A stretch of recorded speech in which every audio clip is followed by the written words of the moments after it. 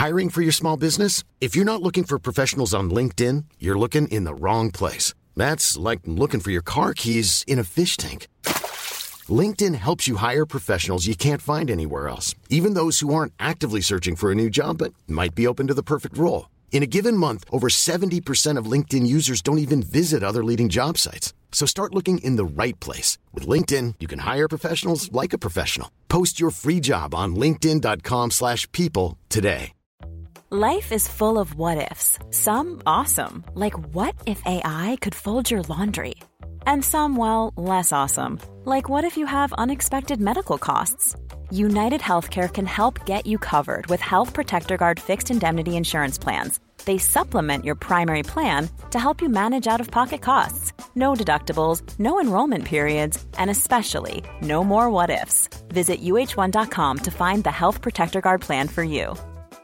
Jewelry isn't a gift you give just once. It's a way to remind your loved one of a beautiful moment every time they see it. Blue Nile can help you find the gift that says how you feel and says it beautifully, with expert guidance and a wide assortment of jewelry of the highest quality at the best price. Go to BlueNile.com and experience the convenience of shopping Blue Nile, the original online jeweler since 1999. That's BlueNile.com to find the perfect jewelry gift for any occasion. BlueNile.com.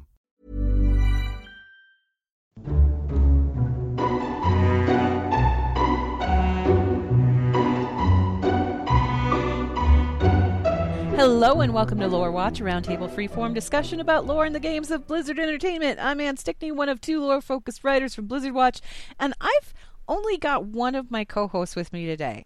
I'm going to go ahead and introduce him first, and then we'll jump into the extra bit, because I'm really excited about the extra bit. So with us today is Joe Perez. Hey, Joe. How's it going?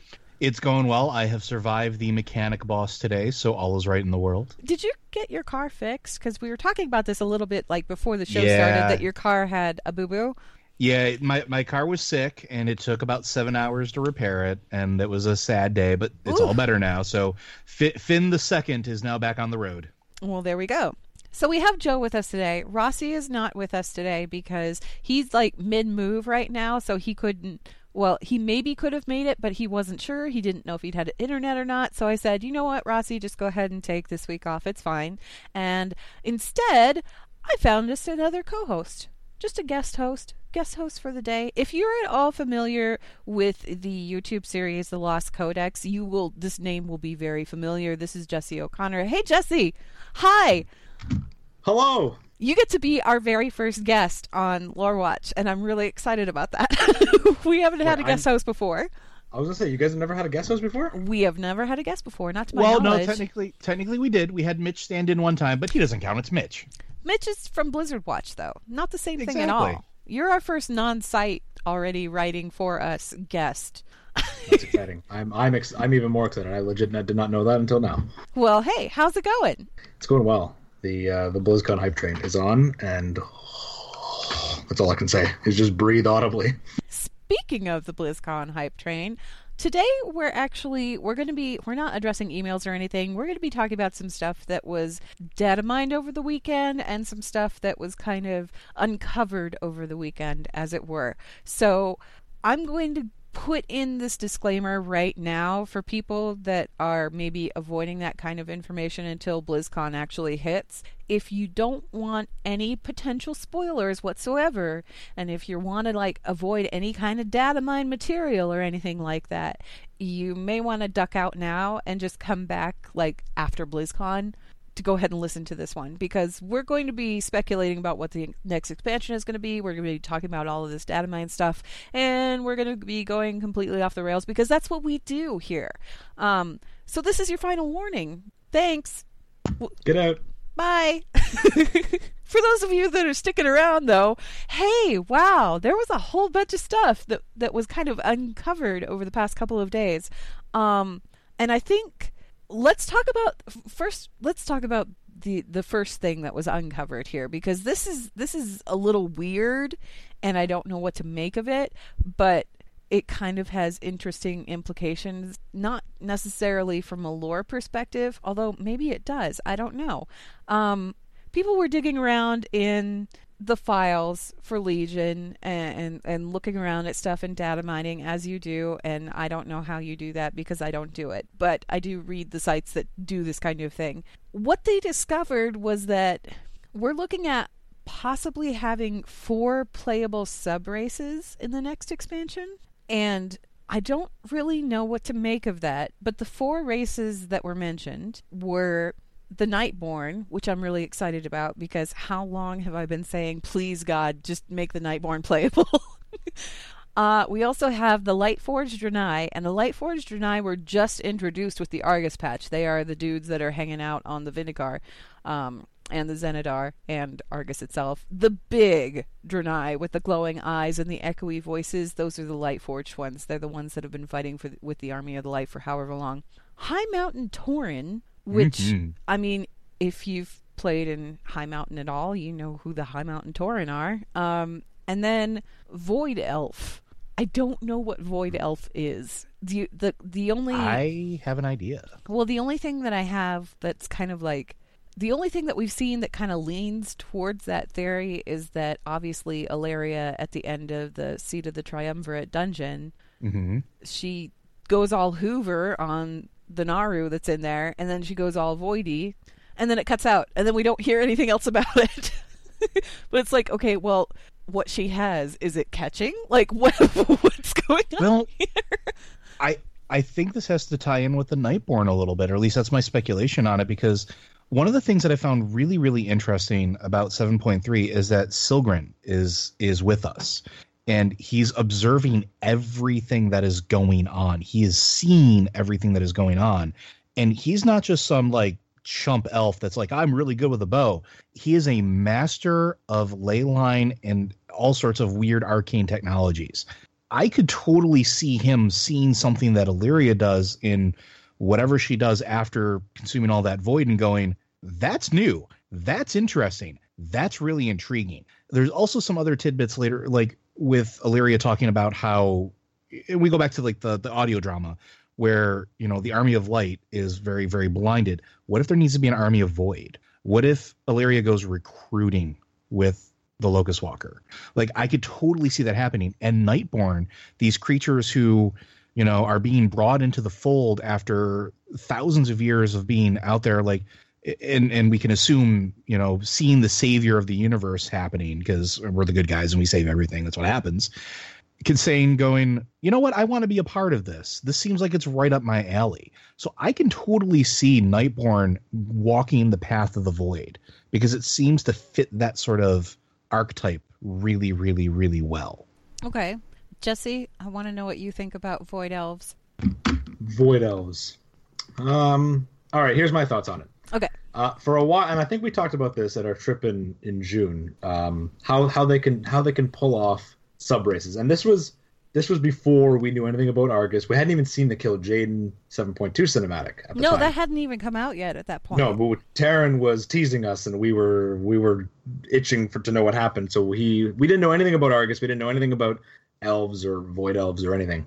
And so a theory I've had with playable races is that if they ever gave us high elves, which would be reskinned blood elves, the biggest question is, what alliance race can they offer the Horde in a reskinned format? Often when I discuss this, people say Dark Iron, but I'm like, no, they went out of the way to reaffirm Moira's position on the Council of Three Hammers. And ever since Legion's launch, I thought, well, Nightborn used the same base skeleton as Night Elves, so what if Alliance got High Elves, reskinned Blood Elves, and Horde got Nightborn, reskinned Night Elves? But there's a little bit of a difference. And the thing is, Nightborn have a little bit of a different model than Night Elves. They're still the same base skeleton, but they have, you know, glowy runic tattoos. And they'd obviously have to redo the model completely because the current Nightborn model can't actually equip armor. No, but it's pretty much like it's molded with the armor on. 100%. It's totally 3D assets, while High Elves are literally just reskinned Blood Elves. So after seeing this Void Elf thing, I thought, what if Void Elves are just High Elves who have joined up with Illyria's side, thus allowing, you know, the Nightborn can be reskinned Night Elves, so it allows Horde players to be a Night Elf with slightly different features, glowy runic tattoos, pirate ghosts, like that. And are we allowed to swear on this? We're not allowed to swear on this. I'm sorry. Yes, no, that's Ghost okay. ship. I'll just bleep you out with a Rossi saying pirate ghost. It's an audio file. I have it. Don't worry. Excellent. I'm going to swear more often now, just so I No, can hear do that not. next Please Monday. don't. I will. If you want to call down the wrath of Van, that's on you, friend. I will sing songs at your funeral. Look, I've got some Star Trek to watch after I'm done editing this podcast, so the longer you make me edit, the crankier I'm going to be. Swear again. Okay, so I want to. What I want to hear, though, Jesse, is, I mean, obviously, this is all like from a mechanic standpoint. Okay, you'd want to give like equal models, like you want to give the Alliance a Horde model, and you want to give the Horde an Alliance model. Okay, I can see that. That's like a mechanic standpoint. But what I'm thinking here is that the Nightborn, in particular, for me, it always felt like, and I wrote a Know Your Lore about this a couple of weeks ago, where I was talking about the Nightborn as a potential playable race, where I said it makes sense for them to be a neutral faction like the Pandaren, honestly, because they have been helped by both Alliance and Horde. Like champions from both sides came in and helped these guys out and helped them retake their city and help them like rebuild what they were. So it stands to reason that in the event that they were going to join one side or the other, they would choose one instead of like just automatically siding with one side over the other. Although that conversation on the Vindicar does kind of lend itself towards the Horde. To me, I looked at that conversation and said, oh, okay, this is the justification that we needed for them to join the Horde, because we already have the Alliance connection there. Obviously, these guys were Night Elves. They're like ancient Night Elves. They're like a remnant of lost Night Elf civilization. So there's already like a connection there established for the Alliance that they could follow if they wanted to. But they didn't have that kind of connection with the Horde. But, you know, I guess I could see them going Horde. I think it's a little odd that they would make that choice, and I hope that it is justified if this is actually correct, because again, this is all data mine material. We don't even know if it's accurate. Well, with Illyria coming back, though, I think what Jesse's talked about a little bit earlier makes sense. Like, I could totally see, you know, the real true Highborn coming back, or whatever the case is, and going back to the Alliance, because it makes sense. That's where their roots are. That's where, you know, they all sort of had their thing going way back. Blood Elves are not over there. But what I want to know from Jesse here, though, as far as a lore perspective, what is a Void Elf? What do you think a Void Elf is, and where does that fit in lore-wise? I think the Void Elves, and I can't help but to tie my thought to the We're just going to make it all up here as we go, so just go off the rails. It's okay. I think the Void Elves are going to be a remnant of the High Elves. I think that the small percentage of High Elves that are left, Illyria is going to come back, and I think, you know, it's a possibility it could be several types of elves. There could be Night Elf, Void Elves, and Blood Elf, Void Elves. But I think it's going to be High Elves to give them a new aesthetic, but also Illyria bringing back, you know what, the Arcane didn't work out, the Fel didn't work out with the Blood Elves. Here's a new thing. Here's a new thing that I've been working with, and she's going to show that, or seemingly show, maybe with Locust Walker, that she's in control. The thing with the Shadow Guard in Makari that Locust Walker notes is they're experimenting. They're trying to create stuff, and he's kind of like rolling his eyes at them. So maybe Locust Walker decides to help Illyria out, as Joe said earlier, in recruiting, in making, you know, maybe the Shadow Guard was onto something, but they're sloppy. They're not good at what they do, and the Locust Walker, who's clearly better at everything than the other Ethereals, because he makes them sound like completely incompetent, maybe he kind of takes their idea and his best student and makes a new faction of these Void Elves, which are going to be Illyria's people, the remaining High Elves. And maybe that actually makes a splinter group of Varisa High Elves versus I was going to say, how do you think Varisa is going to feel about that? Because Varisa is kind of like the de facto leader of the remnants of the High Elves right now, and she has been since Wrath. She has been. So if her sister comes back after just pirate ghosts talking Sylvanas on the Vindicar, okay, and then they make. Oh, I'm sorry. And then they make the Void Elves. I don't think she's going to be too happy. See, I'm wondering too along that lines if something could happen with that, where the confrontation between all three sisters is sort of the crux of that split, right? Because you have one who will never accept that her sister has, joined the Horde, least of all leads the Horde, and the other sister still has this sense of optimism that things can be fixed. And then you have Sylvanas, and Sylvanas, the last time we heard her inner thoughts was at the end of War Crimes, where she said she would never, ever, ever love again. Right. So you have this weird split where all three of them could go their separate ways, and it would make perfect sense. So I could totally see what you're saying, where like maybe the Highborn come back into the fold and then they split different ways, where Varisa goes one way, Valeria goes the other way, and Sylvanas goes back to doing her queen things because she does. As you do. Okay. High Mountain Tauren makes sense. I'm cool with that. Lightforged Draenei, I guess that makes, that kind of makes sense too, because the thing is like when we're done with this whole Argus thing, presumably we win or, come to some kind of logical conclusion there.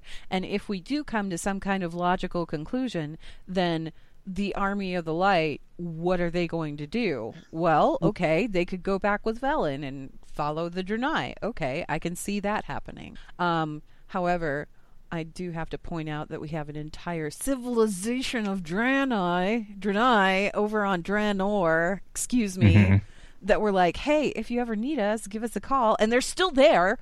Like, we've never called them. We could have called them and we never did. So triggered. You can't see me, but I've got like my hands. I'm like gesturing at the screen, right? I'm just so Blizzard, we'll throw you that one for free. Like that's a thread that we'd like to see you pull on, maybe just a little bit. You know that meme that's out there with like the little rodent where it's just like dramatically sticking out its hands and like gesturing? Yes. Yeah, okay. So I'm doing that right now. I'm like, hello. The only thing that upsets me a little bit about the four playable sub races is that there's one that would be, in my opinion, very, very simple to implement from the Alliance side that we still haven't gotten, which is Wildhammer dwarves. And I'm really curious why those aren't a thing. Yeah, I knew because I'm a dwarf at heart. I knew you were going to say that. Of course I was. But I mean, like, it's a start. Like, I would love to see these. Like, I've been calling for High Mountain Tauren as a playable thing since the moment I saw them and grew in love with their. A lot of people have been calling for Tonka for a very, very long time. Yes. The problem with Tonka though is they're flat. They're flat, but the Tonka models also are Tauren bodies with giant weird heads on them. Yeah, they almost look like Halloween mask heads almost. They do. Tonka males can't actually wear helms in game. Like they just did. Yep. It's not doable.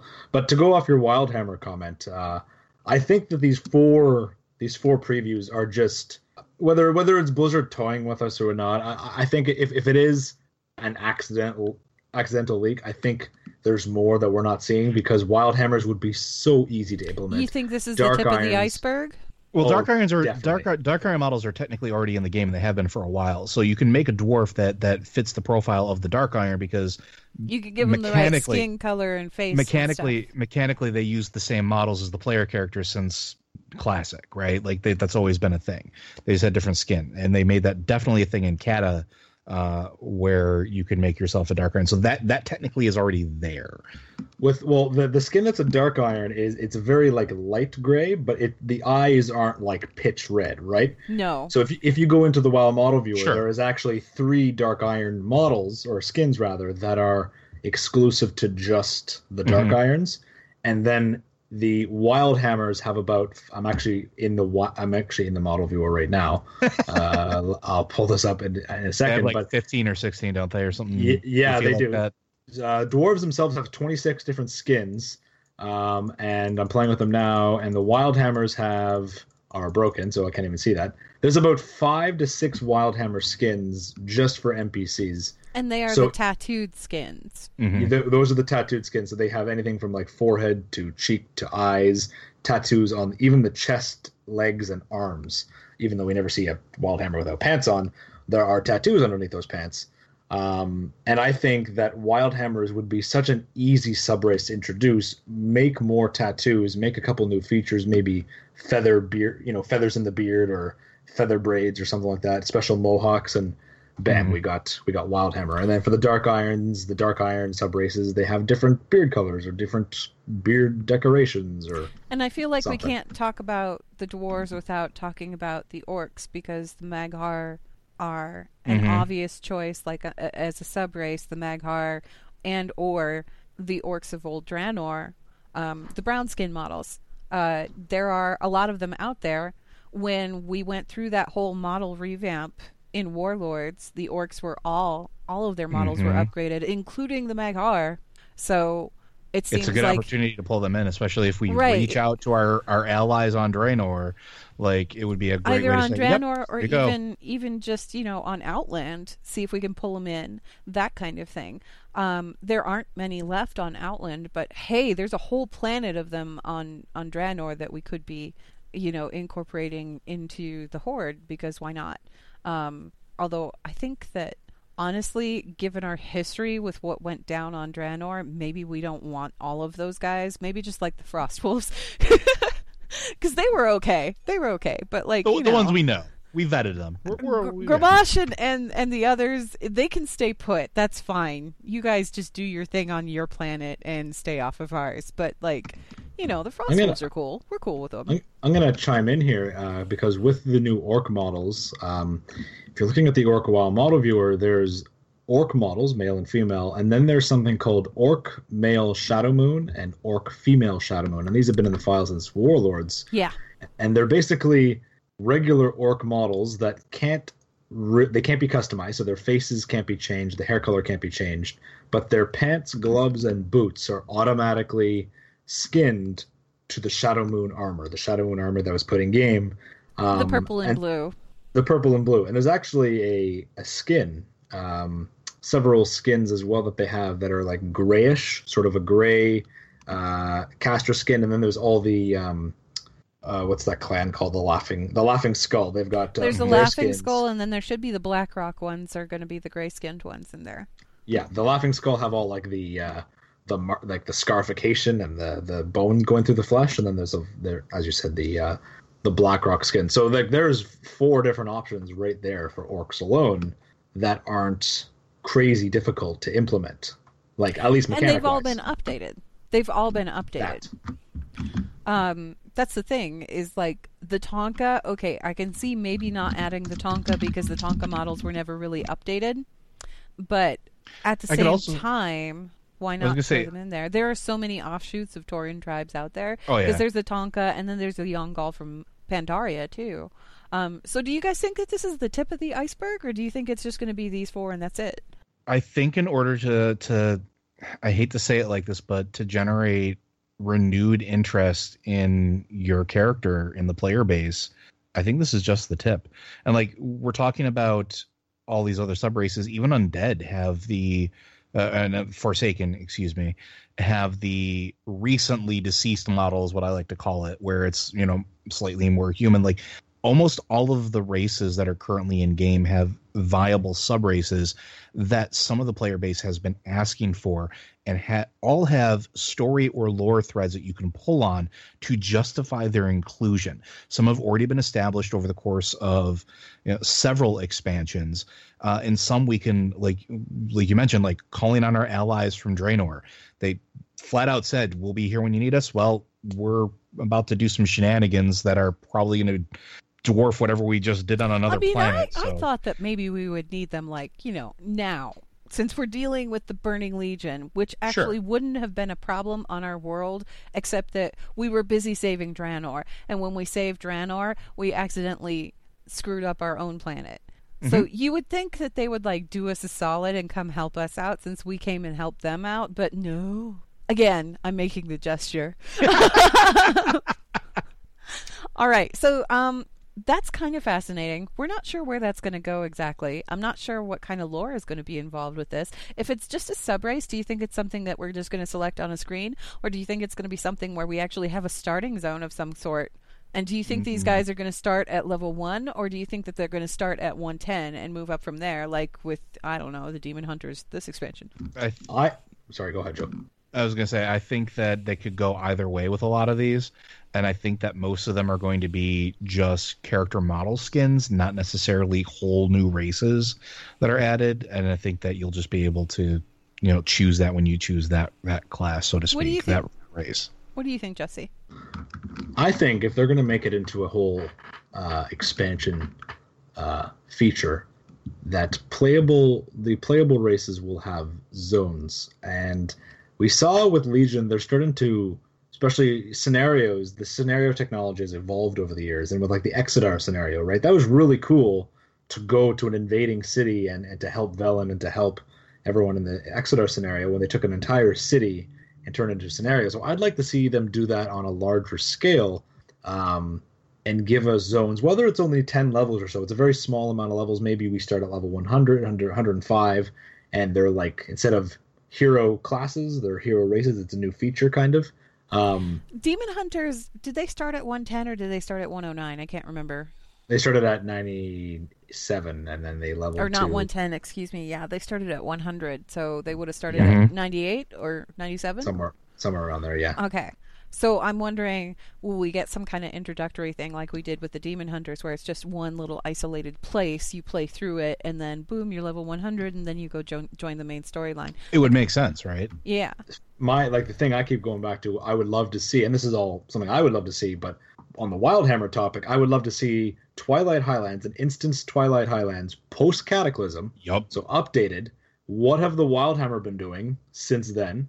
What do we do in that zone for the first couple levels? And then when the Wildhammer player leaves that zone, whatever happens in the storyline, if you blow something up or you end up changing the zone, that zone is like that for the rest of the world in the open concept. Because I do think we're going to get a couple of zone revamps, and that's a whole other topic. Sure. But they could easily take instanced versions of Twilight Highlands, or call it the Wildhammer Highlands now, or Suramar, or I was going to say, I want to see, and I've been saying this, I want to see a Suramar starting zone where you're playing the opposite. It's like you're playing the mirror image of what we already played through at 110, where when you start out, you're a citizen of Suramar, and these invaders from like the rest of Azeroth are coming in and trying to help out with this rebellion thing, and you're helping them from the inside. It'd be pretty dope. Yeah. Now, this is also a good opportunity to do something that I have been begging for years, which is a lot of these sub races would have the ability to show what happens in the aftermath of our escapades. Because so often we just go from crises to crises and we don't look back on what happened. So like the Wildhammer are a great example for that. The Veil of Eternal Blossoms is still like there's one tree in it. Well, like, it'd be nice to go back and, like, see, well, there's a bunch of old god bits everywhere, so we should probably clean those up. And then what kind of effect does that have on the local, fauna and flora and stuff like that? I think that would be really cool. Suramar is another thing, too. Like, Suramar has to rebuild. And so the High Mountain are back together again. They also again. have to rebuild. Yeah. There was a whole thing with that zone where, you had like this big triumphant finale to it, and then you didn't really hear anything from the High Mountain after that. What have they been up to? Maybe we're going to find out now. The Void Elf thing really has me kind of thrown for a loop here, though, because I'm like, Void Elves? Huh. And the only thing that I can think of that makes sense is what you guys were already saying, was that Ilaria, maybe she's decided that... Because, I mean... it kind of goes back to that audio drama, because when you go into the audio drama there and she's looking into the void and what she sees, the whole thing about how the light sees one path and that's the true path, and the void sees all paths and all paths are the truth as far as the void is concerned, and it's somewhere in between that you find the actual like concept of reality. And Ilaria was able to kind of filter that because she came from both sides and she's seen both sides, so it stands to reason that maybe she'd want to teach that to other people, like more people. Well, yeah, and I could totally see her raising an army, because that's exactly what she would do. She knows that a fight's coming. She knows that there's a fight that you have to prepare for. She says this in the audio drama. Yeah. That why would we not prepare for the fight that comes after the fight we're in when we can? And I'm paraphrasing, obviously, but like it would make perfect sense for her to blip out and raise an army of willing people. And we've already seen with Demon Hunters, that's not a difficult task. Elves are very much a race of like, yeah, I kind of want my revenge, or I will do whatever I need to do to make what needs to happen. So like, it's not that far of a stretch from what happened with Demon Hunters that what could happen with Void Elves. She pops up, hey, that really stunk what happened with all this stuff, right? Well, I got a proposition for you. See this really cool bow that fires this concentrated darkness and obliterates? I could teach you how to do that. Would you like to do that? You know, like, I could totally see her doing that. So let's move on a little bit from the sub-races topic, because the sub-races topic is pretty interesting. But the other big thing that came out, and Jesse, I really want to hear your take on this. We knew that Christy Golden was going to be writing another Warcraft novel. We hadn't heard anything else about it. Somebody on Amazon found the book. And what we have is we have a title and a very small description. The title is Before the Storm. This book is supposedly, it's tentatively set to release on May 15th, 2018. But as with all Amazon dates, we don't know if that's a final date or not. They can change it at any time. The synopsis for the book is very short. It just says, taking place after the climactic events of Shadows of Argus, World of Warcraft Before the Storm tells the story of what awaits the heroes of the Horde and the Alliance in the wake of their struggle against the demonic Burning Legion. That's it. That's all we got. We got a title. We got a little thing. So, Jesse, Before the Storm, what do you think that means? Oh, well, I don't even know where to start. You and I, we all talked about this in June, and I think it's just stirring the pot with everyone assuming Jara and Kul Tiras and all that. I think we're allowed to talk about post 7.3 spoilers, like what's happening in point 7.3.2. Do we know? Do we not know? We have not talked about any of that yet, about the data mine stuff. Maybe we should talk about that. We did put all kinds of like spoiler warnings on this show. I was just going to say that, yeah. We can pretty much talk about that kind of stuff. Data mine material, again, you guys, if you don't want to hear about any data mine material or anything like that, then you should come back later.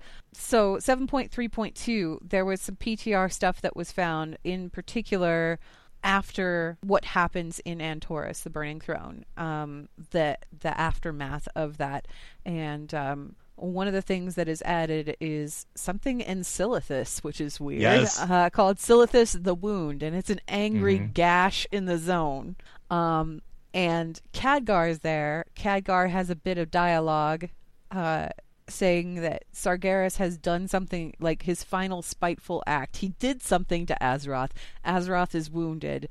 There's something terrible going on. Maybe we're going to fix it. Maybe we aren't. We don't know. But presumably this is going to lead into the next expansion. Silithus is kind of an interesting location because obviously, you know, old gods ahoy! Remnants of Cthulhu are still hanging out there. We know that. So yeah, Jesse, I'm sorry. Continue. Is that what you were referencing, I'm assuming? Pretty much. Can I say what Sargeras does to Silithus, like, specifically, or are we avoiding that? Because it was kind of leaked on the BlizzCon store. I don't know if you guys saw that. I did. I did not. Okay, can I say it? You can say it. I mean, we put out the spoiler warning, so go ahead. So someone messed up bad. On the Sargeras shirt, I'll have to find a screenshot of it, but it pretty much insinuates that Sargeras' final act is he throws his sword at Azeroth, and his sword is what he stabs into Silithus. So basically that wound is going to be Sargeras' massive sword sticking out of the earth, and that penetrates and punctures a hole in our Titan, and she starts to bleed rapidly. And the shirt pretty much says that. Like the description of the shirt. Sorry, not that I shouldn't say it's on the shirt, but like it's the description or something that says after Sargeras' the store description. Okay. Yeah, and then someone was like, this isn't public knowledge, and it vanished about an hour later. I'm gonna try to find a picture while you guys talk. Give me a sec. Well, you want to go, Ann? Because I'm gonna go on a wild tangent once I start talking about this, because this all ties into that thing I was talking to you about. I'm here. Sorry, I like the picture. So my thought. Oh, I see it. Okay. My thoughts on it were. Oh wow. Yeah. That's pretty blatant. And that got taken away. Like somebody got a severe talking to about that one, I think. Yeah. Okay. So yeah, how do you think that ties into the whole? I mean, I'm assuming that the wound in the world and everything, that's what you're talking about with the whole 7.3.2 before the storm tie-in, whatever. So I think that knowing or coming from that shirt and coming from what's data mined and just all the little suggestions, I think the storm, before the storm, definitely there's going to be some high seas action. And I think the storm doesn't necessarily mean like an actual storm. Like, it could be, but I don't think that. I think that the world is going to scramble for, and actually this isn't any speculation. Khadgar says this in his dialogue in the 7.3.2 stuff is the forces of there are forces on Azeroth that are going to scramble to move for this lifeblood. This lifeblood, a small droplet. We players get a very small droplet from Argus, and it's the most powerful thing ever. And so Khadgar says, like, if one single droplet of a defeated Titan or a tortured Titan does this much damage, how much will a growing Titan or not yet developed Titan do? And he goes, there's going to be a lot of people moving in on this buffet right here. So I think the storm, it's obviously, or to me, Ajara is going to be a number one player factor. The last time there was a gaping wound in our world soul, the Well of Eternity came into place. So this might be Ajara's Well 2.0, a second opportunity for her. That's what I got from it when I first read that title before the storm. Joe, I'm going to let you go off on your tangent here because I just had a moment of an but I want to hear, because you've been thinking about stuff and like for quite some time here. You've been kind of thinking about stuff, just stuff that we've talked about on previous episodes and whatnot. And I want to hear, you've got some kind of grand, amazing theory. And Jesse, feel free to jump in and interrupt him and ask him questions and or offer your input while he's going on and talking about this, because that's what we do here. Anyway. So I'm going to walk this back to a long time ago when we started talking about the artifact weapons for Legion. And this is when we were talking about them, one of our earlier episodes. And it was one specific voice line from a very specific weapon that has been running in my brain for months. To find him, drown yourself in a circle of stars. Now, I assure you this all ties into what we just talked about. Let me get there for you. So the first thing that came to mind is that in Deep Home, way back in Cata, there is that circle of stars when you look up at the ceiling where Deathwing punched through basically the elemental prison, burst through the maelstrom and back into Azeroth. That same circle is also visible from the heart of Azeroth and the Maelstrom in Legion, the exact same one. And you have to take in mind, the Maelstrom is where the original Well of Eternity was, which we know was a wound caused by the ripping out of an old god by a Titan, a wound of pure Titan essence. Also, interestingly enough, in the spirit world, where Azeroth's blood was merrily spilling out onto the planet. Yes. That sounds familiar. It does, doesn't it?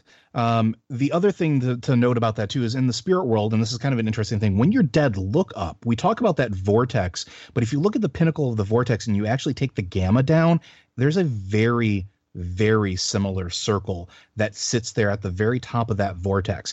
Yes, folks, I actually went through and messed with my settings to see what I could find there. And that thing's been there since Classic. So the interesting thing about that to me is now with some of the spoilers that we found or some of the data mining stuff is this is the same type of circle of stars that we see behind Agrimar in the throne, where the world soul of Argus is imprisoned. This is the same type of circle of stars that we see in the Coven of Shavara fight, all around the room, where the Titan souls are in their little tiny containers being used to channel their power for the fight. Each one of these are all Antorus spoilers, by the way, folks. Yes, but we warned you. We warned you. But these are all in essence circles of stars.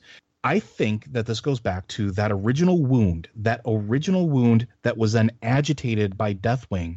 We're seeing a piece of Azeroth's soul. We're seeing a piece of the world soul. This is important. This also comes down to a confirmation of this where you start looking at the nightmares of Azeroth when we go back a little bit with the Emerald Nightmare, right? Go to the event that happened in Sholazar Basin with Magni, where there's a whole bunch of tortured dreams from Azeroth herself. This comes back to that original wound. Old gods burrow down. They burrow down to the center of the world, where the world soul lays. We go back to the audio drama. The world soul is described in visions as having found a warm sun and then the planet forming around it like an eggshell. The middle, the center is the world soul. We know that's how these, at this point now, we have confirmation that this is how Titan eggs essentially are formed. Old Gods burrowing down is because they know what they're looking for. They have to get to the center of it, right? Now we go back to the Old God stuff just a little bit more. I don't think N'Zoth's prison was a physical one like the other Old Gods. I think it was the slumber. And I think that the nightmare was a threat, but he was mostly contained, mostly on sort of that plane. And this is why he needed agents like Xavius and Queen Ajara to do his bidding, or its bidding. We don't know what an Old God gender is, but its bidding to affect the outside world. It had limited push. It was contained for the most part. We woke that up. And I think he's heading straight for that soul of Azeroth. And in that aftermath, I think that's partially what we're going to be dealing with. Now, the other side of that coin is I think Sargeras might have known this, because with everything we've been doing, the Legion's been on the planet. They've been on Azeroth. They've been observing. They've been seeing what's going on. And if Sargeras has had any inkling of any sort of feeling of what's happening on the planet, I'm fairly confident he would have felt when whatever prison that N'Zoth was bound to, whether it was the slumber or anything, broke. He's still a Titan. I think that the infection from Sargeras' sword at the end of all of this is an attempt to stop whatever the plan of the Old God is to getting to the soul of Azeroth. I think it's a race between the two for vying for control, whether it's going to be a Fel Titan or a Void Titan, or in our case, a real Titan to fight both Fel and Void. And I think that the coming of the storm is that vying of control. Because if you go back to what happened with the Well of Eternity and you go back with the Sundering and everything that happened in between, the whole world shuddered. You go back to Deathwing bursting out of Deepholm, the entire world shuddered, not just the places around it. Everywhere shuddered. NPCs talk about this. You can go back to those catazones. Everywhere they felt the earth shake, not just when he was there doing damage himself. I think that Azeroth is infected and sick, and that the storm that we're going to have to deal with is basically that whole thing coming to a fulmination where Void, Fel, and us are all going to have to deal with Azeroth essentially being sick, shaking, and I'm going to guess some form of like either geostorm or something else. It is going to be a perfect storm of culmination between everything. That's the TLDR version. Okay. I have a question for the two of you. Okay. And this is going off of the spoilers that obviously Blizzard put out there. Jesse, I'm going to ask you this first, and then I'm going to ask Joe. So obviously we know Sargeras, apparently in his last spiteful act, he threw his sword at Azeroth, correct? With you so far. Jesse? Yes. Okay.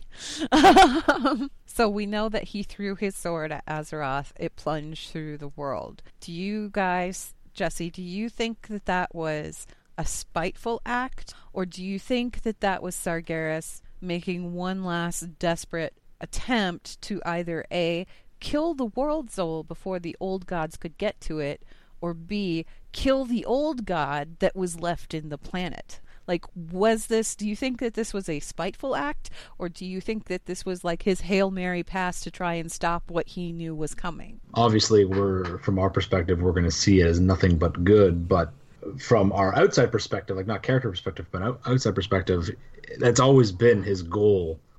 Number one goal is to stop the Void. So if what Joe said is true and N'Zoth's like on the move, he's on his wiggling move towards the center of the earth, and Sargeras knew about that. It's curious that he aimed.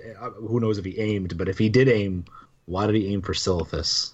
I think it's exactly opposite of where we are supposed to be. I think, like, if you look at it as a sphere, I have a feeling that if we looked at an actual globe of it, Silithus would be poised exactly opposite of wherever N'Zoth's slumbering prison was. Working theory. Okay. The other question that I had, this wound in the world that he is put into place here, do you think that wound was to stop the Old Gods, or all of a sudden the Old Gods have a direct line to Azeroth's world soul through the sword? I don't think it's that per se, because he kind of cracked the eggshell in a really significant manner here, is what I'm saying. He did, but I don't think it's what we think it is. If you look at the map file, it's a big hole. It is. It really is. But I think that it's more him racing to complete his goal, because I don't think he would do something to endanger Azeroth necessarily. And the only reason I say that is because there are several hints that he was infatuated almost with Azeroth after a fashion, and that I believe that he believed that Azeroth was the linchpin to his plans to stopping the void. And at the end of the day, he had a mission. Everything he did was in service to this mission. All of the crazy messed up things he did, the whole of the Burning Legion, was to complete this mission. But he lacked the one piece he needed. The one thing, the absolute positive thing that he needed to complete it. And we know this because we know he had Argus. That's a world soul. He could have done this anywhere else. Why was he so fixated on Azeroth? Because Azeroth was the biggest, the most powerful, and the necessary piece to his puzzle. I think this was the bid of his final desperate act to complete his mission. Because, and again, this is spoilers, folks, at the end of everything, he's trapped. He's not dead. He's not destroyed. Because we know from this point now, Titans really don't die necessarily. He's trapped with all the others. What best way to say I told you so than to say my plan worked? I think that's what happens. Okay. You got anything else to add to that, Jesse? I've been trying to rack my brain on why they didn't end up killing Sargeras. And as we know, he doesn't die at the end of Antorus. Especially with an expansion called Legion. You know, this would be the time for a big grand old defeat. And not that defeating a Titan in the form of Argus isn't a big accomplishment, but I'm like, why? What do they got planned for Sargeras? And going off of what Joe just said, if he's been put in prison, so he can kind of have a I told you so moment, so they can watch Sargeras's plan come to fruition, or, you know, it doesn't come to fruition because, let's say, he didn't hit the mark well enough, or didn't aim, or he missed his target or whatever. I'm starting to wonder if his whole throwing the sword was a spiteful act. You're making me reconsider why, because I've been trying to think, like, why would they spare Sargeras? And now I'm starting to reconsider everything. We do that here. Excellent. We do that here. We turn people for loops. So I'm going to just kind of like roll back a little bit. We're going to reverse a little bit, and we're going to go back to that dialogue that was kind of data mined with the whole wound thing, where Khadgar was talking about those who seek to rule the world will stop at nothing to possess it, because, you know, you're looking at the blood of a Titan here, right? So the last time we saw Sylvanas Windrunner, Yup. we're just gonna talk about that. The last time we saw Sylvanas Windrunner, she was looking for a lantern that would let her command the Valkyr, and in theory that would help her preserve her race and like extend their life, because they can't procreate or anything like that. They have no. To go back to the earlier thing, we speculated that the lantern was Titan in origin as well, too. Right. Well, then Yep, the thing is obviously she didn't get it because Gen destroyed it, and we haven't heard anything from her since. But one would presume that she's kind of ticked off because she doesn't have the Valkyr at her disposal anymore, but she still has this task that she's on with almost laser-minded focus, and this is Sylvanas' MO. I mean, this has been her MO ever since she became the Banshee Queen. The first thing that she was after, what was she after? She was after vengeance on Arthas for what he had done to her. She achieved that in Wrath, and in Wrath she said, okay, well, I guess I did what I set out to do, and went to kill herself, and then she came to this realization that she was leaving behind these people who needed a leader. She was leaving behind these people who were nothing more than cannon fodder to everyone else, and she couldn't do that. She couldn't bring herself to do that. She made this deal with the Valkyr to extend her own life, and in turn, bring more Forsaken into play. So, new Forsaken, when you roll a Forsaken now, you are actually risen by a Valkyr, one of her Valkyr. She has a limited number. They are dwindling. what she was doing in Stormheim was trying to kind of replenish her numbers as far as the Valkyr are concerned, so that she could keep the Forsaken alive. Because if she can't keep raising new Forsaken, they will just die out. And she doesn't want to let that happen. Oh, God. Okay, so now... Oh, God. Oh. Wouldn't a gigantic pool of Titan blood... Titan forged Forsaken. Wouldn't that just kind of like solve all of her problems? I'm just saying. And we have facilities. Well, hold on a second. We have facilities that we know exist. They're there. They're still operational. Take the blood of a Titan there. You look at Pandaria and what the Mogu were doing with the whole flesh shaping thing and whatnot. Like, we know what they're capable of. Sylvanas knows what Titan blood is capable of. She knows what the Titans are capable of. This is what she has been studying. I'm just wondering if she's going to be after whatever is coming out of Azeroth right now. Like, should we be concerned about that? I feel like we should be concerned about that. We probably should. Jesse, what do you think? When I heard Khadgar say that line, she was the first person to come to mind. Right? The people who seek to rule this world will stop at nothing. And I was like... I don't know if Sylvanas even really wants to rule the world, but she wants to keep her people going. Well, she wants to keep herself going first. Treated, right? Yeah, keep herself going first. And... I was just getting there in that the Valkyr, she's pissed off Titan Forged with her actions in Stormheim. We haven't seen the follow-up of, Ayer was pissed at us for helping her. When we go into the Halls of Valor dungeon, imagine how angry Ayer is at Sylvanas herself. No, oh god, okay, keep going. So what I was going off of that was the second Khadgar said those lines, I thought Sylvanas. I didn't think Titan Forged Forsaken, though. That would be cool, especially if she kind of goes back to the original, not so much spoopy gray dead Valkyr, but if she tries to go back, kind of playing off of the Titan Forged Valkyr. But I'd be curious to see how would she go about harnessing that energy. Well, interesting thought. Go ahead. Real quick. Helia's dead. We killed her. There's an opening there. We know that Helia was created by Odin against her will after Odin made a deal with somebody from the Shadowlands to learn how to do this type of stuff. Sylvanas is very close to the Shadowlands. What if something's chirping in her ear and that's what she's been doing the entire time? If she gets her hands on that, she could become the new Helia. Then she doesn't have to worry. She can create an infinite number of bodies for Forsaken. She can create an infinite number of Valkyr. She can do what she set out to do. It would be an ultimate completion of her goal. She can do that thing that she did to Nathanos that required a certain amount of sacrifice. Only all of them. Yeah, she won't have to sacrifice anything because the world's already... She'll be tapped directly into the power source. It'll be like she's chomping on 9-volt batteries. Ew.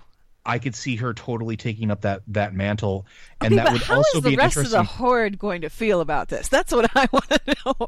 Because campfire for War Chief. I mean, I got nothing because I think that's going to be they're devastating. rapidly running out of options to shove into that War Chief position because it seems like everybody that they put there dies.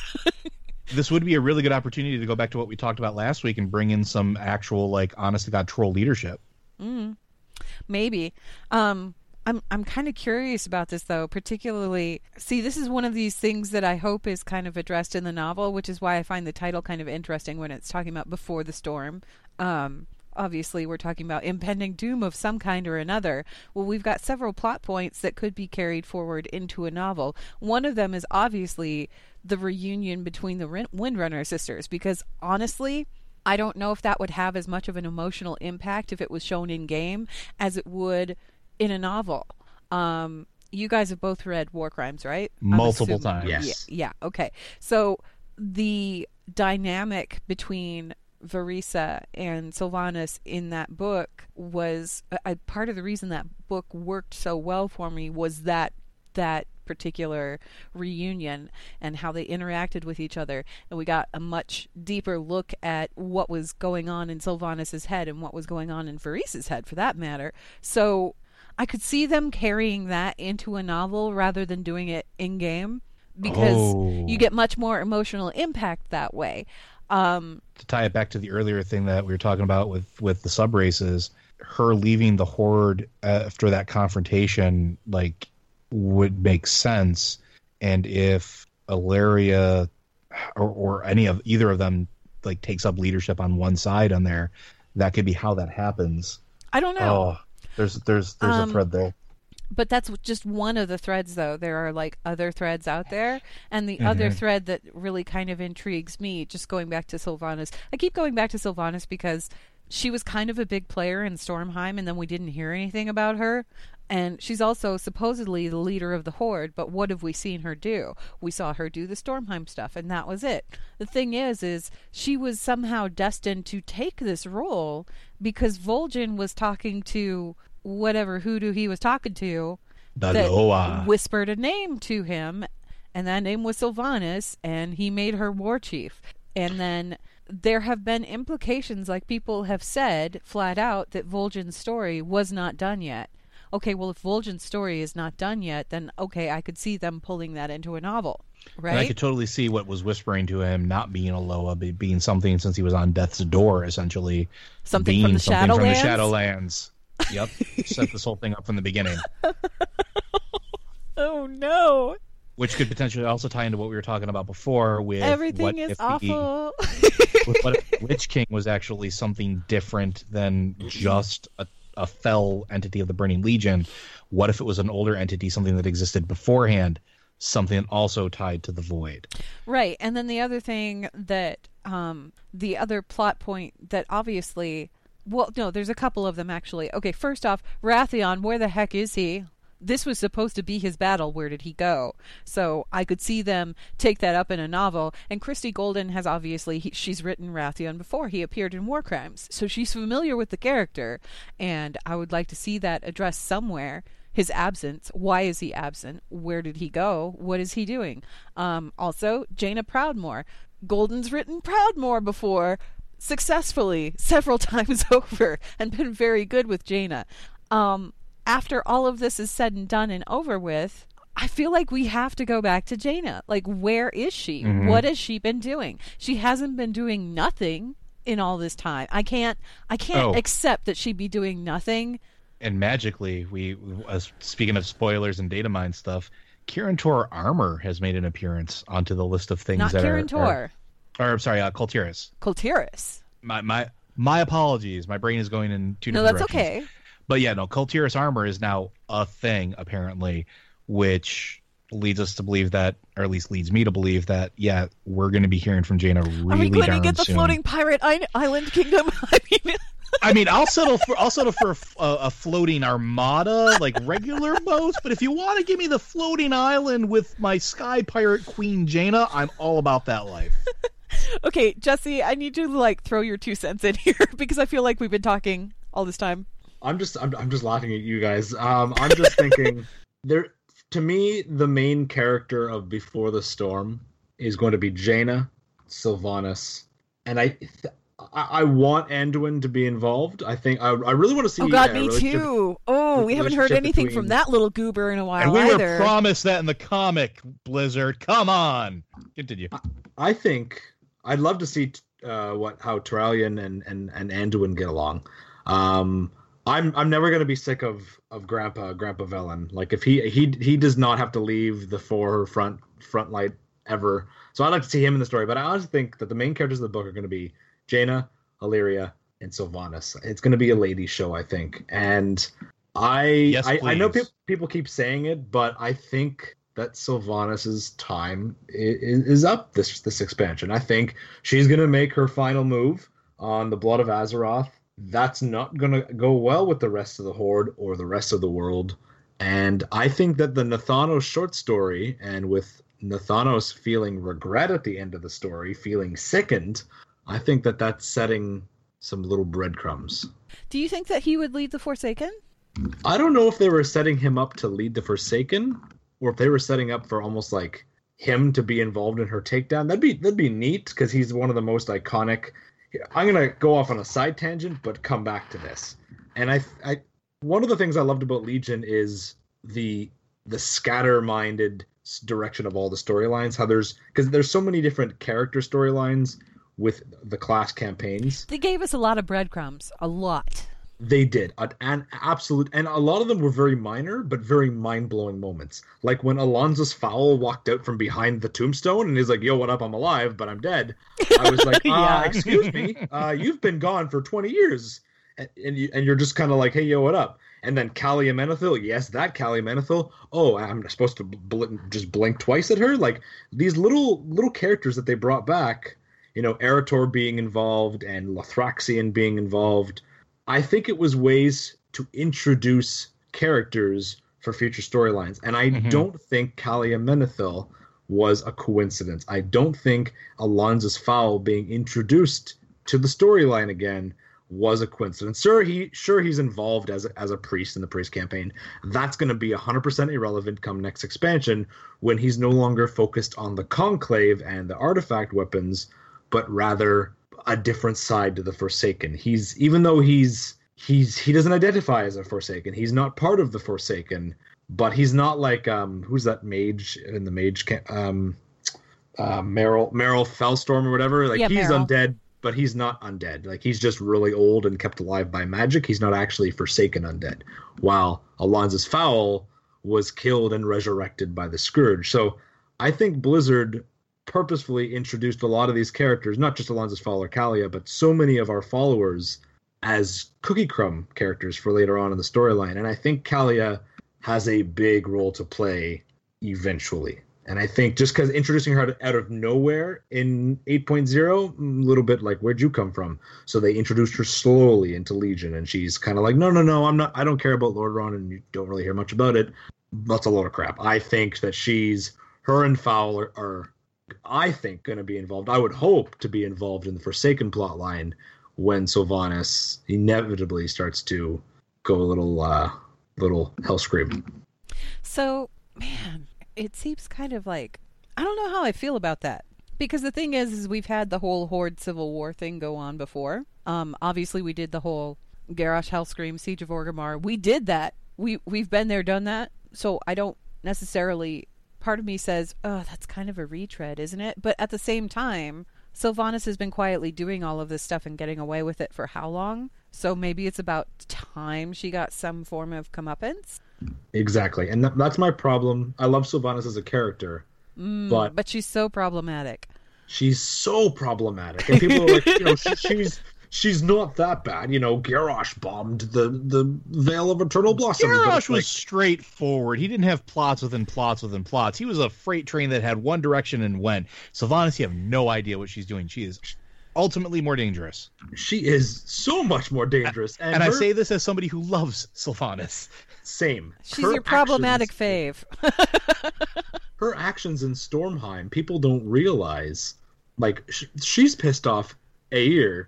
And attached to that, she's pissed off Odin. Presumably, Odin is not happy with the Forsaken whatsoever.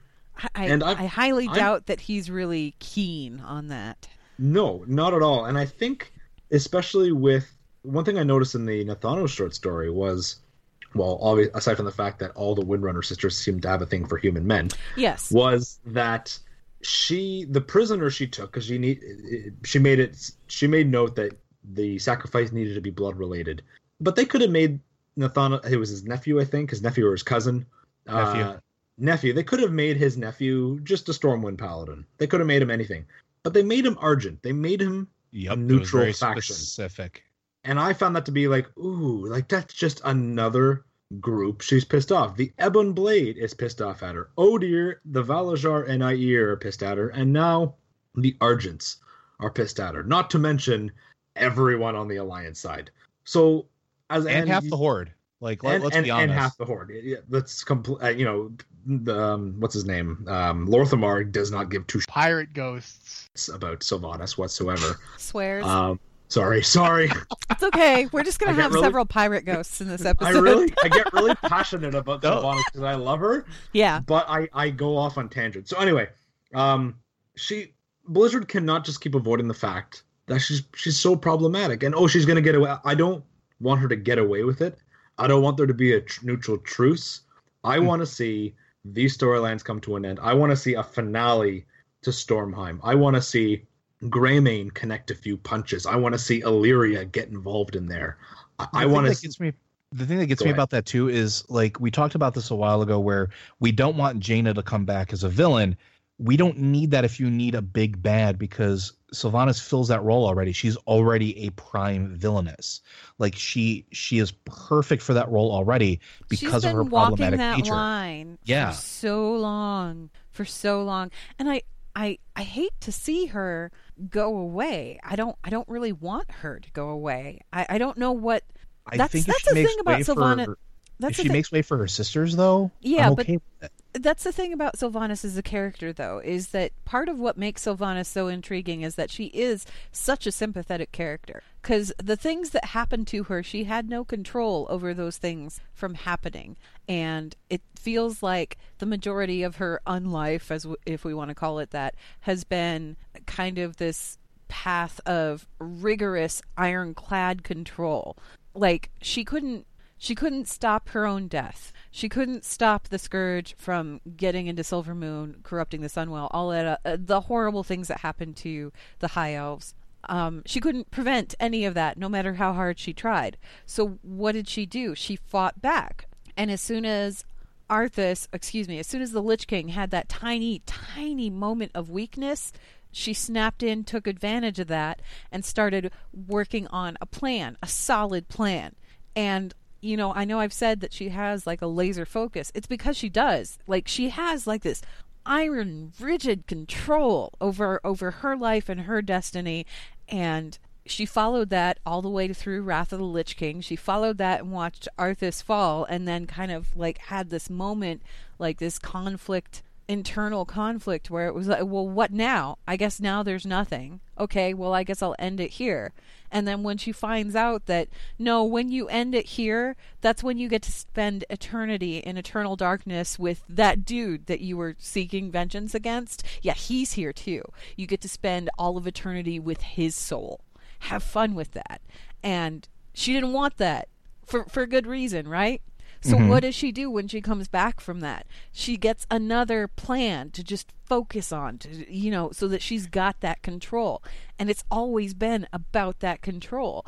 So it makes her, obviously the things that she wants to do are kind of horrific. But at the same time, you can almost understand them. Because when you look at the Forsaken in and of themselves are probably one of the most interesting races, and I'm unquoting here, because technically it's not a race. It's like an offshoot of humanity.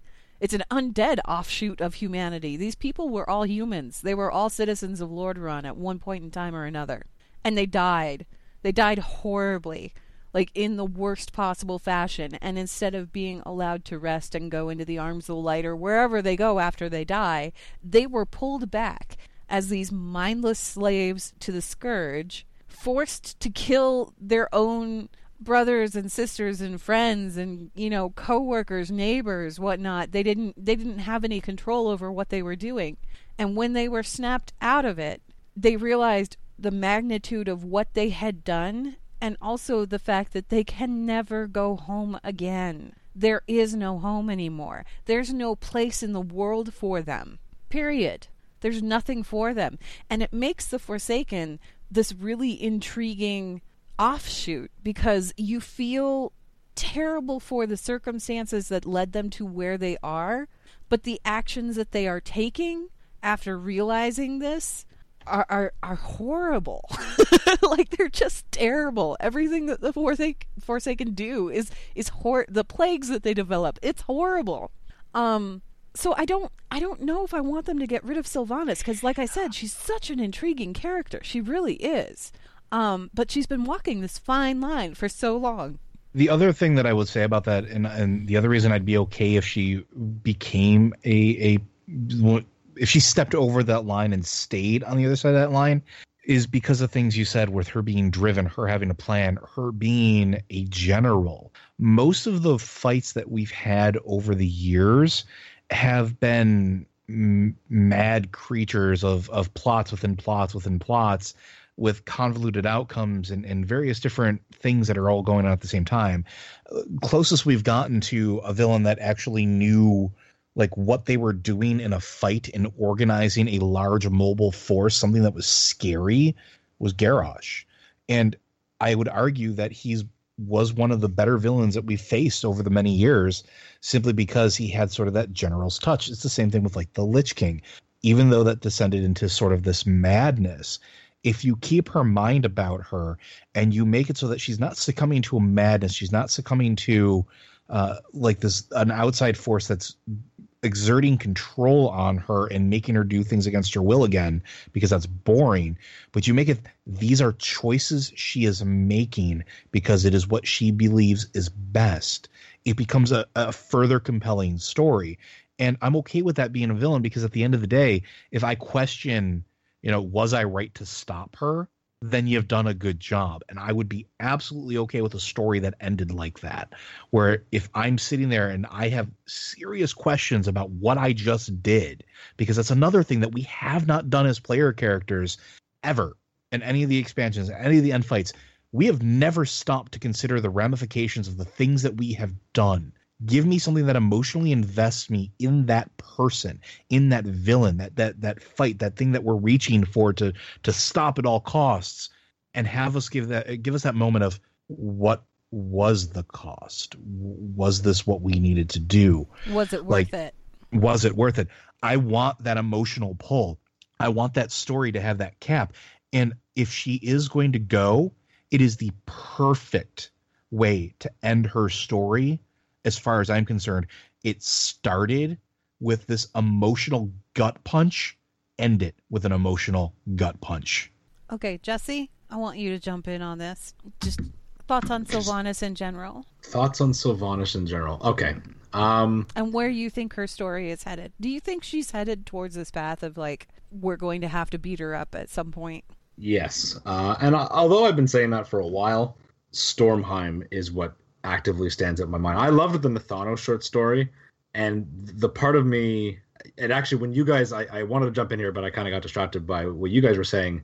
Totally a side thought. No, feel free to horn in on us at any point. When you guys said earlier that if she had the powers of the Shadowlands and she didn't need to do that big necessary sacrifice that she did in the Nathanos short story, instantly I thought, and this is going back to the very beginning of the conversation, man, Nathanos player subraces having undead that look like that would be cheesy because it's just a human model, right? With red eyes.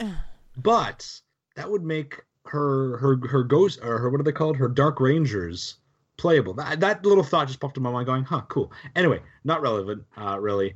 Where her story's going, I think that we're going down a path where we're eventually going to need to beat her up. And I'm glad that if they do go that way, I'm glad that her sister's now back in the storyline, and I won't accept anything less than a Sylvanas, Illyria, Verisa encounter before that happens. I want to definitely see it in the book, but part of me also wants to see it in a Terran cinematic. That'd be pretty, to see that on screen, to see the emotion, like Terran said, it's hard to convey the emotions of Sylvanas because, Garrosh, although he's an orc, orcs have feelings and humans have feelings. And as a Banshee, Sylvanas is pretty dead and cold, and she's got her feelings, but it's like a very thin line. So I think seeing Sylvanas on screen, with Verisa, we saw that in War Crimes. Not to say it's not a big deal, but to see her dance a fight with Illyria, not an actual 1v1 fight, that'd be pretty cool too. But to see an actual cinematic between them or a dialogue conversation between them, I want to hear the emotion there. But I do think we are going down a path where Sylvanas will be a patch boss. She will be a content boss. Final boss, I don't think so. But definitely, there's no going back at this. What could, unless she does some big moment of sacrifice, but that's not in her character to sacrifice for other, not for non-Forsaken. Maybe for Sylvanas, and I thought about. I actually got talking with on a different lore podcast. I'm on the But Wait, There's Lore podcast. I was talking with them, and I was just spewing garbage out of my mouth. And I said, "What if Sylvanas tries to do what she did with Illyria, or Verisa rather, and tries to bring Illyria into the fold, and Illyria tells her to shove it, And so Sylvanas goes after the one thing that could convince Illyria, or the one thing she didn't realize, and Sylvanas goes after Eretor instead. Ooh. Ooh. And hang on. This is just me really speculating, but from the Child of Light and Dark. From the audio drama, Illyria sees visions of Eretor and Turalyon, or maybe it's Turalyon who sees those visions, but there's one scene where she sees Eretor leading an army of paladins against her, and then her arrows slip into, like, just bury into his neck. And it's a possibility, one of the futures. And I thought, like, her arrows are pretty identifiable as void arrows, but what if they weren't Illyria's arrows? What if they were Sylvanas' arrows? And she was actually seeing Sylvanas killing her own son, which would push Illyria over the edge against her sister. Oh, no. That would make me sad. Because all it said was her arrows, and it said her arrows, so it blatantly said her, like, Illyria's arrows. Fair, but what kind of sort of features, I guess, would maybe Illyria only has a specific arrow, but I thought void arrows at first, and then I thought, well, the only people we've seen fire void arrows before her is Sylvanas, and maybe they're not void, but they're like a shadowy magic arrow, or her dark rangers. Yeah, they're shadow magic, the black arrows, yeah. And I thought, because dark rangers, yeah.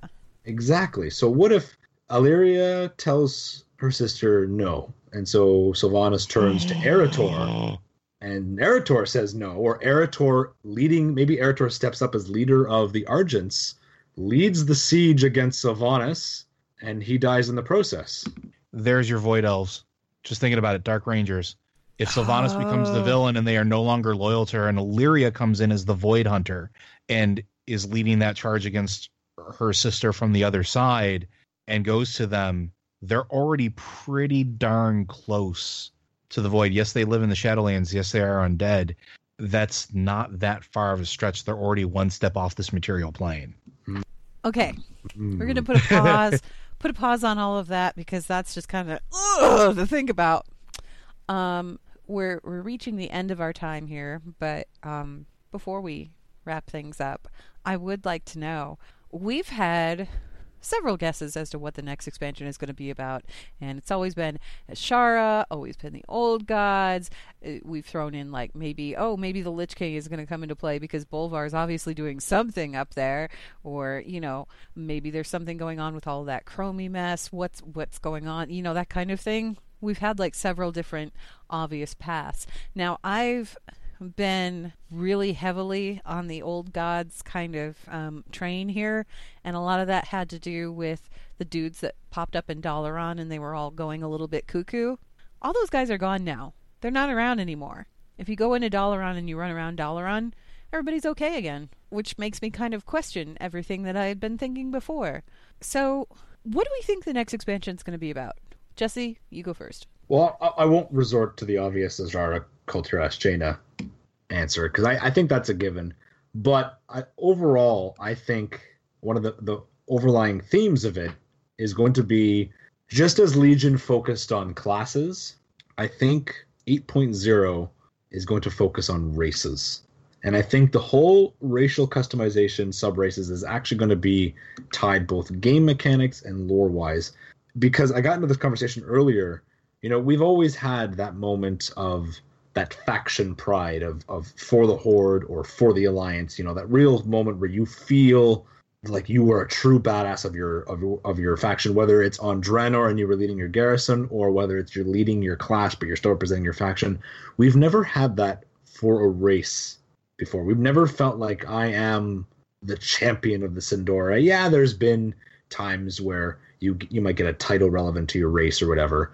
I think there's a Blood Knight title or the Blood Knight Tabard or something like that. There's certain things that are a little bit racially customized, but I think, and I would love to see the races uniting. I don't want to see like the Horde and Alliance splinter, though it would be cool to see a little bit of kind of standalone armies. I want to see the Tauren doing something. I want to see the Draenei and the Lightforge bring back their technology to Azeroth and go on the offensive. They maybe just, light forged turrets attacking Naga or something. That'd be amazing. I want to see the same Forsaken we saw in Cataclysm on their relentless war march through Lordaeron, I want to see that again. And I want to see an appropriate alliance answer. I don't want to see one little fight in the Worgen zone. I want to see Gen Greymane and Sky Admiral Rogers. I want to see all those people on ships just duking it out racial wise. I want to see the Worgen doing their thing. I think that's one thing I want to see in the next expansion. Without saying Ajara, N'Zoth, and Kul Tiras, I want to see the races stand up. I want to see the denizens of Azeroth stand up with a little bit of unique flair to them. Goblins of Undermine pop up. I want to see what are the trolls up to? Who's leading the trolls right now? Sarfang, stand up. What are you doing, Sarfang?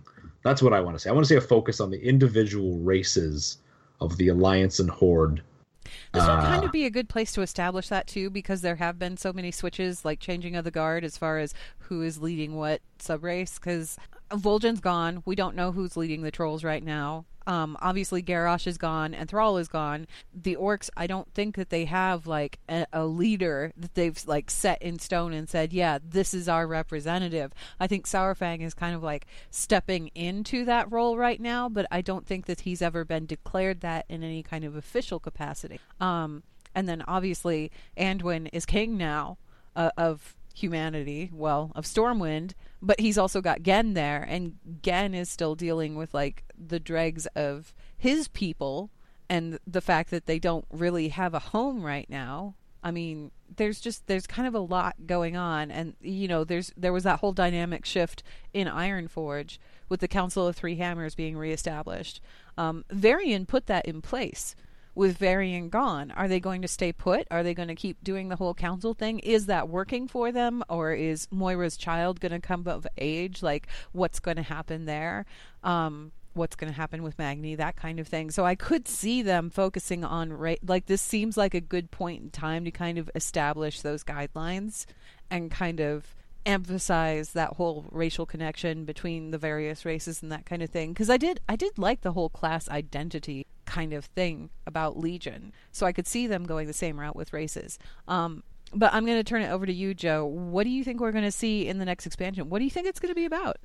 A little bit of everything at this point. Like, there's so many things going on. I think it's going to be a Legion 2.0 again, where I don't think it's going to have one definitive villain, because I think it's going to shift like we've been talking. I think there's going to be a lot of culminations of a lot of different storylines that have been out there for decades at this point, because we're already starting to see the trajectory in Legion towards them. And Legion has already done a good job of tying those up. And I think that they're just going to continue that through. I think we're going to get a little bit of the Old God stuff. I think we're going to get a whole bunch of Sylvanas stuff. I think we're going to get a whole bunch of Jaina stuff. How that all pieces together is a whole other question. But we're definitely going to get...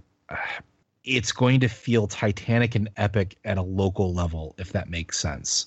Like, we've been out in the cosmos. We've been battling on other planets. We've been fighting gods because we can. But sometimes it's the things that happen in our own backyard that are going to present that emotional connection, whether it's the reestablishing of races, which I think is going to be something, because there's too much happening there, even in the current storylines, for that to go untouched. Legion has left a lot of questions and threads that need to be followed up on, and I hope that they do. I want more troll story that matters, because that's another race we haven't heard from in a while. I want racial stuff that matters. I want that identity for all of them to be fleshed out. I want not necessarily an end cap to the Old God story, but we've already got a little cookie there. I want to see that sort of lead to the rest of the cookie jar and get a payoff from that. And yeah, I want to see that end cap with Sylvanas. I want to see something involving that. Okay. Well, I think we should probably start wrapping it up here, because I think we're even a little over time, but who cares? It's a lore show. Blizzard Watch is made possible due to the generous contributions at patreon.com/BlizzardWatch, and your continued support means that this podcast site and community is able to thrive and grow. Blizzard Watch supporters enjoy exclusive benefits like early access to the podcast, a better chance at having your question answered on our podcast or the queue, and an ads-free site experience. And if you like the show, and if you'd like to continue supporting the show, Audible is actually offering a free audiobook download with a free 30-day trial to give you the opportunity to check out their service. War Crimes is one of the audiobooks that's available as part of that 30-day trial. You can download that and listen to it if you haven't. I highly recommend it because it feels like it's going to be relevant. And even if it's not, it's good anyway. You can download many of Blizzard's titles as well as many others, and all you have to do is go to blizzardwatch.com/audible, and you can sign up there for your 30-day trial. Jesse, thank you very much, first off, for coming in and guesting with us because it was really appreciated. I want you to tell people how they can find you and all the things that you do. Well, thank you for having me, Anne. It was really fun. I hope I can come back. Hopefully I didn't cross off too many strikes on my square board. there. There's going to be so many pirate ghosts in this episode. Hold on a second. You just don't realize how many drinks you owe Anne now at the next BlizzCon we're all there. That's just what I'm saying. You know what? That's a fair deal. We're okay. My glow-in-the-dark toonie for her crosses off 1, so I think I owe her 6 more. Oh, okay, there we go. People can find me. I'm the writer, director, and narrator for the Lost Codex YouTube channel. You can find us at youtube.com/The Lost Codex. We do stream on Twitch, twitch.tv/Lost Codex Lore. We don't have a stream schedule, but when we stream, we usually premiere our episodes on Twitch. We give a little bit of notice. So anyone who wants to see the episode before it goes onto YouTube can tune into the live stream on Twitch, in which I then sit around and talk to people, answer questions, talk about the episode. We do have a Patreon as well if people want to support what we do. Patreon.com/The Lost Codex, Twitter.com/The Lost Codex, Instagram.com/The Lost Codex. And now I'll be premiering this week. We are going to be making a Lost Codex Snapchat because I will be Snapchatting BlizzCon and I'll talk to people at BlizzCon, and rather than posting it in vlog form, I'll be doing it live so people can kind of see as it's happening. Can I plug my next video? Is that cool, Ann? Is that a thing I can do? Okay, my next video, we're doing 2, hopefully before we leave for BlizzCon. The producer and the editor and the artist for the Lost Codex, Jeff, he lives in the Netherlands. He's leaving for BlizzCon this upcoming Saturday, and I'm leaving a week tomorrow morning. So we plan to put out a video what's the day today? Today's Sunday. On Tuesday, it's another Holocore episode, so it's about weapons, and it's about a very certain weapon that Joe mentioned earlier. This is a certain quote about a circle of stars. This episode is probably one of the coolest episodes we have ever done for a very, try not to spoil, it's not a normal episode, and it's not narrated by me this time. That's all I'm going to say. Ooh. So it's a brand new episode, and when you realize who it's narrated by, you'll lose your pirate ghosts too. And there's another pirate goat. 7. I'm sorry. You'll lose your. That one's worth it. That one's worth it because you know what? You're gonna love it. Okay. So tune in, anyone who's listening to this, and you guys as well, on the Tuesday. We don't have a time yet, but we are putting out the video then. The video will be live on Tuesday, sometime Tuesday evening on YouTube if you can't make the stream. And then the other video we're doing is, hopefully before BlizzCon, is History of the Eridar Part 1. It's a very short video. It's only about 5 minutes. And it basically talks about early meetings with the Naru and the Eridar, how the Eridar did have early contact with the Naru, at least on a couple occasions, because there are 2 artifacts out there. Mm-hmm. Not artifacts as in weapons, but 2 ancient Naru artifacts that they bestowed upon the Eridar.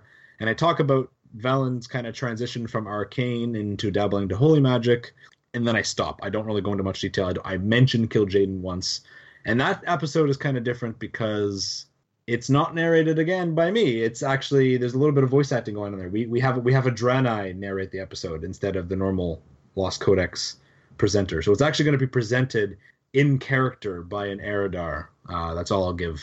Some little hints on that. So it's, instead of like me saying, here's the history, it's going to be very first person and an Eridar talking from his perspective about his culture pre-Sargeras. And sorry, go ahead, Anne. No, I was just going to say, and by the way, guys, if you haven't checked out the Lost Codex, I highly recommend it. The videos that they put out are just phenomenal. The Suramar one is still my favorite, but that's because I have a thing for Nightborn. So no, not you. So yeah, you can find me. We're everywhere. We're on Twitter. We're on actually Facebook, Instagram, Patreon, YouTube, Twitch, and Snapchat. Twitter is our main form of contact. We do answer any questions. You can find all of our connections on there. but we are starting to push people towards our Twitch because we do want to start streaming a lot more and premiering our episodes there. So this Tuesday, we are putting out a new episode, a very fun, exciting new episode before we go to BlizzCon. So for people that are listening to this on Patreon, you'll be able to see that on Tuesday. For people that are listening to this on the website, you'll be able to go look it up on YouTube. It'll be there. However, yeah, I highly recommend following these guys, like, in all capacity, because they're very good at what they do. And I'm really excited about Zoloteth. I can't wait to see that one. Speaking of future content, obviously the next Lore Watch that we record is going to be on the 5th of November. It's going to be directly after BlizzCon, and we will be talking about everything they mention on BlizzCon. I may actually make this a special episode and release it on Patreon on Sunday as usual, and then release it on the site on Monday, because it's going to be like BlizzCon centric. However, Rossi will be back for that, so we'll all be able to chime in and talk about everything that we've seen, which is probably going to be a lot. We'll find out. I guess we'll find out. So let's see here. Before we wrap it up all together, final thoughts. I have a question for you two. I'm going to ask Joe first. Okay. Do you think, in the event that we have some kind of showdown with Sylvanas, you think she can be redeemed? That goes to what I earlier statement. Is redemption what she needs? So I'm going to say it'll be offered, and she will say no. Okay. Because I don't think she wants to be redeemed, quote unquote. Okay. Jesse, same question. I like Joe's answer. I think she's going to say no, but I don't think, like, from an outside perspective, not in character perspective, I don't think that it's needed for her character. After all the stuff she's done, for her to turn around, like, I don't see it happening, and I don't want it to happen. Not because I don't like the character. I love the character, but I think it would be a total betrayal of her character and the direction they've gone if at the last second they offer her redemption. I want her. You've said she's been so... She's had that sniper scope to her eye on her mission and her goal the entire time. And for her to pull away from that sniper scope at the last second, that just stands way out of character for Sylvanas. And unless something that jarring happens, I'm going to stick with Joe's answer. I'm going to say she's going to be offered, and she's going to say no. And I think that's best out of character for her character. Even if it means the end of her character, it means she goes out true and proper like Sylvanas should, and not catering to her massive fan base just to keep her around. Because as much as I love her, I think she's awesome, and everything she does, you're kind of like, ooh, what are you doing? Why are you doing that? I want to know more, and I want you to stop, but I don't want you to stop, kind of thing. I think that there is a line eventually that can't be crossed anymore. I'm going to disagree with both of you. And I'm going to say that she can be redeemed. It is possible. It's in there somewhere. We've seen glimmers of it here and there. We saw a little bit of a glimmer of it in War Crimes. We saw a little bit of a glimmer of sympathy and or emotion in the short story with Nathanos as well. And I feel like as we get these glimpses of who she was, and as she gets more chances to look at who she was, there's potential there.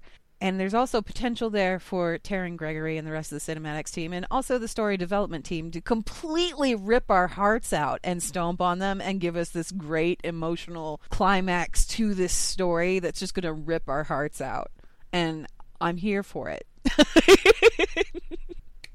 But anyway, that wraps us up for Lore Watch. Thank you guys very much for listening, and we will see you again post BlizzCon.